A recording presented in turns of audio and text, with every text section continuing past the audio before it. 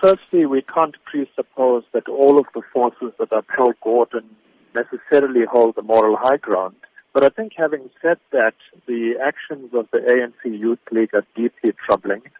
I think these are signs, these are anti-democratic signs, and we've seen this kind of behavior emerge from youth organizations in Brazil, India, and in recent times more and more in South Africa. So I think it speaks very poorly of the ANC Youth League and of the ANC generally that they haven't been able to unite on an occasion as important as remembering someone of the gravitas of Ahmed Kathrada. And I think these are deeply troubling times when the movement that is arguably was the most glorious movement on the continent is as fragmented as it is today.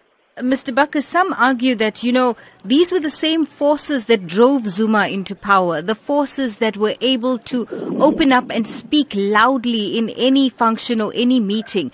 Do you think that this is the appropriate time to bring out these forces once again? Well, I would say it comes as no surprise. I mean, this kind of political thuggery we've seen, like you rightly pointed out, in the past. But I think it's anti-democratic. And I think this kind of thuggery is meant to push particular political agendas and particular fights within the ANC forward.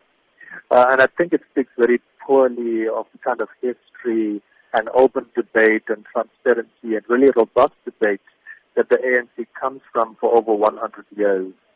And to descend into this kind of thuggery is worrying. I think we need to be clear that the Youth League have always been kingmakers in the ANC. They've always been engaged in robust debate from the time of Mandela in the 40s, who added a really revolutionary vigor to the ANC and the ANC Youth League at that point. But I think it was done in a far more disciplined and in a far more kind of controlled way. But this kind of fragmentation and this kind of thuggery, I think really takes the ANC backwards.